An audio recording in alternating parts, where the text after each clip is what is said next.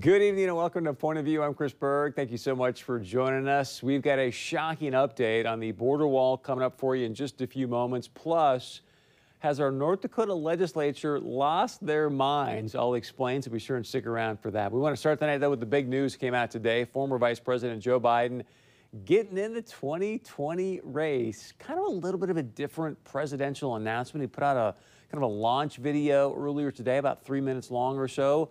Then he went to go hang out at a pizza joint in Delaware, and then he's got a fundraiser tonight. So that's kind of the lay of land for him today. But I do want to play a quick clip of Joe Biden's launch video for you. Basically, this is what went down for his 2020 message campaign. Put out this video, as you can see here, and he says, "Hi, I'm Joe. Orange man bad, me good. Orange man racist, me not." That was basically it. I mean, that was the, summation of his 3-minute launch video right there. So, of course, as this went down, President Trump wanted to weigh in on Twitter after Mr. Biden made his announcement, and the tweet said this: "Welcome to the race, Sleepy Joe.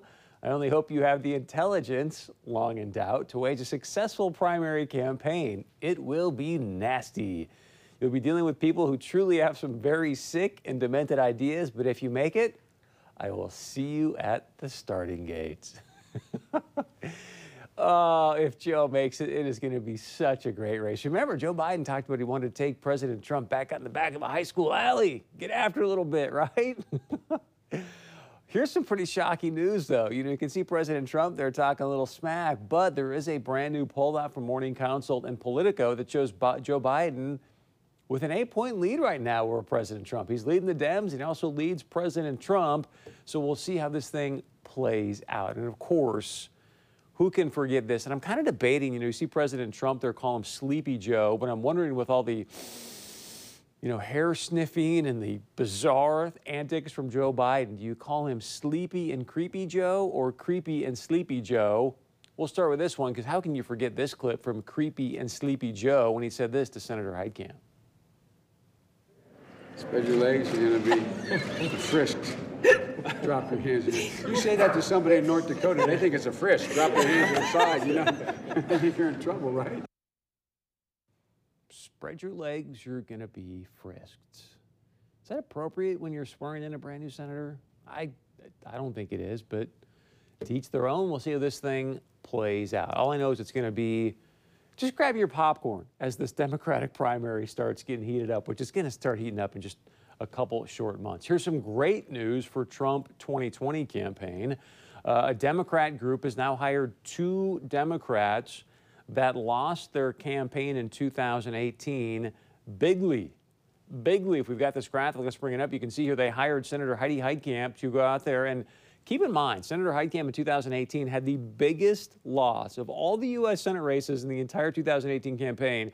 Senator Heitkamp had the biggest loss in the entire nation. Remember, she lost to Senator Kevin Cramer by 11 points. I mean, she got trumped, pun intended. She got trounced by Senator Kevin Cramer. And yet now you've got a group that says, hey, let's go pick a couple people that lost their campaigns, and we allegedly are going to teach Democrats how to speak to rural voters. If you're going to go find somebody to speak to rural voters in rural America, you're going to teach senators and presidential candidates, don't you think you'd probably want to find somebody that is a winner, that's winning? I don't know. It seems like a pretty novel and simple idea to me. Would love your point of view on the Democrats picking someone who got absolutely trounced in North Dakota to try and go teach Democrats. And by the way, I mean, just think how ridiculous that sounds. I've got to sit down with you and teach you, coach you on how to speak to someone in rural America. That's how out of touch the Democrat Party is. It's, again, going to be fascinating to watch. One important note on Senator Heitkamp, though, this was reported earlier today. As we all know, Mark Kennedy probably leaving UND. I mean, that's the way it looks unless Colorado says, gives him the Heisman, which still might happen by the end of the week. But she did say earlier, she goes, look, I'm not completely putting the UND presidency gig out of mind. If it was offered to her, she may actually take that job, which may be a great choice for UND to put Heidi Heitkamp as the president of that university. All right, let's talk about the latest here on what's going on with immigration and the border wall. The Washington Examiner today released brand new information that the Trump administration has put up only 39 miles of border wall, 39.8 to be exact. That's since January of 2017. Obviously, not even close to what President Trump would want to be telling you. All this is according to an email that was sent to Senator Hovind's office. And I bring this up because, remember, it may not align with what the Army Corps of Engineers Lieutenant General Todd Semonite told President Trump when they were down on the border just a few weeks ago. They were down at Calexico, California, right on the border of Mexico. And if you remember this, he was sitting next to President Trump. They had that press conference there. And that's when Lieutenant General Semonite talked about they've got 82 miles of wall already put in the ground. Well, again, according to the email to Senator Hovind's office, they're saying, not 82. It's really more like 39.8. To be fair to Lieutenant General Semonite, they may be using different appropriation years, different fiscal years, things of that nature. So that will bear out. We'll keep you abreast on how those numbers work out. But I'll bring all this up because I want to remind you, it was just last Tuesday. You can see some of it here. Just last Tuesday, that Fisher Industries put on its second demonstration of how they can build a mile of wall per day. The first time they did this, it was for DHS. Last Tuesday, they put on the demo for the Army Corps of Engineers. Now, remember, we as a nation, you see this all the time in the headlines, we are facing a national emergency at our southern border. Our president has declared a national emergency. We're now apprehending a record amount of people at the border, and then we're releasing, I just saw the headline today, like 1,400 people a day into the interior of our country because everything's just so overwhelmed. They are coming in droves in these caravans. And so we've actually just had a video as of late, too, as well, as being reported that we had United States National Guardsmen that were being disarmed by Mexican authorities. When you have people that are storming your borders, disarming your guards people, to me, I think that would equate to a crisis. That equates to a national emergency. So I want to bring this up because all of us here are going, look, we need to get this border wall built. We've got to solve this immigration problem. And just last Wednesday, the Army Corps of Engineers Lieutenant General Todd Semonite, he was on the Scott Hennon What's on Your Mind radio show. And Mr. Hennon asked him about, hey, so you've got this demo going on yesterday for some people from the Army Corps of Engineers. You know, what's your take on it? Have you been debriefed? What's going to happen here? Here's what Lieutenant General Semonite had to say. I have not got an actual report out from my guys. I did have 3 people on the ground yesterday. They were technicians. They were there from a technical perspective. I'm in DC. I mean, I'm obviously in North Dakota now. I'm flying back later this week. And then somewhere towards the end of the week, I'll get a printout on that.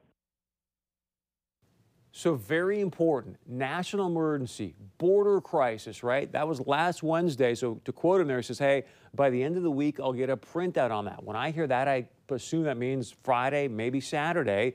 The Lieutenant General of the Army Corps of Engineers, who right now has the purview underneath their umbrella, if you will, to go and build this border wall, says, I will be debriefed by the end of the week for this national emergency. Well, I've been reaching out to the Army Corps of Engineers saying, hey, give me some information. And I also want to get the notes or the debriefing notes for Lieutenant General Semonite about what their takeaway is from the Fisher Industries demo. Well, the Army Corps of Engineers responded to me yesterday afternoon. If we can bring up this email, please. This was at 2:28 in the afternoon. And I'm quoting the email here. It says, also, Lieutenant General Semonite has not received any briefing or notes to date on the Fisher Industries demonstration. Totally understand. Obviously, he's extremely busy. Completely appreciate that. But it's a national emergency. Our commander-in-chief has declared a national emergency. Lieutenant General Semonite is with the Army Corps of Engineers, part of our military. What's the holdup? Please, somebody let me know. How can we be delaying a debriefing when we've got a company, a private company that can save us money and build a mile wall a day, when up to this point, since January of 2017, we've only built 39.8 miles. Granted, I could be missing something, but please, somebody fill in the gaps. Would love to know your point of view on that. All right, also, I mentioned at the top of the show, have this North Dakota legislature lost their minds? And here's what I mean specifically. There was a bill that passed today, is now going to hit the governor's desk, where the North Dakota legislature, and I would say because this person's doing such a good job of auditing state agencies, the legislature today wanted to strip our state auditor of his ability to initiate independent performance audits. Don't we all want a well-run, well-executed government? I would presume the answer to that would be yes. But because Josh Gallion has gone out there and done a bunch of audits as of late, I'm sure you saw the one at North Dakota State College of Science down in Wahpeton where they showed, in his words, some not so good things going on. Another example I'll share with you, there was a recent state audit done that showed that our Department of Human Services here in North Dakota, they by law are supposed to go out, and a huge topic in our state, refugee resettlement. Big topic, right? Lutheran Social Services runs our refugee resettlement program in the state right now, and yet our Department of Human Services gets what's called an ORR 6 report. They're supposed to review that every quarter, or every, I think 3 times a year, I should say, to go through and make sure that Lutheran Social Services is correctly filling out this information. They're doing the right thing according to the law, according to the statute, and yet the recent audit from Josh Gallion shows that our Department of Human Services isn't even looking at this report, not even taking a peek at the ORR 6 report coming from Lutheran Social Services about refugee resettlement. Is there anything nefarious going on there? We don't know, because the Department of Human Services isn't doing their job. That comes from a performance audit from Josh Gallion. So again, I think he's doing good work there, trying to keep people accountable. That is his gig. But unfortunately, our legislature wants to strip him of that independence to do these performance audits. This will hit the governor's desk. Ideally, Governor Burgum will maybe do a line item veto on that particular piece of the bill to continue to give our auditor some very, very important, in my opinion, independence. Would love to know your point of view on that. All right, we got to get to this. As last night, in case you missed the show, we told you about the fact that our producer Josh went over to what was called, I think it was Beer for Socialists, or we can bring this graphic up, we can show our audience, but maybe Socialists for Beer, I don't know exactly, but Socialist Happy Hour, okay? You can see here, it's a public event. They're inviting people to come out and talk about socialism. It's a happy hour. So we sent producer Josh over there. We wanted to do some interviews and ask him about socialism and things of that nature. There's another piece here where they talk about, sort of describe the event, and they say, hey, come on over, let your hair down, party with a socialist. Well, that's what producer Josh wanted to do. As we told you last night, when Josh shows up there, we had a former lobbyist for the Human Rights Commission kick producer Josh out of the meeting. They said, get out of here. We don't want to have anything to do with you, producer Josh, and what you do over there at Point of View. And then today, this socialist organization posted our segment from last night on their Facebook page. And I'm going to share with you a little bit about what they posted here. And I've told you this a million times on the show.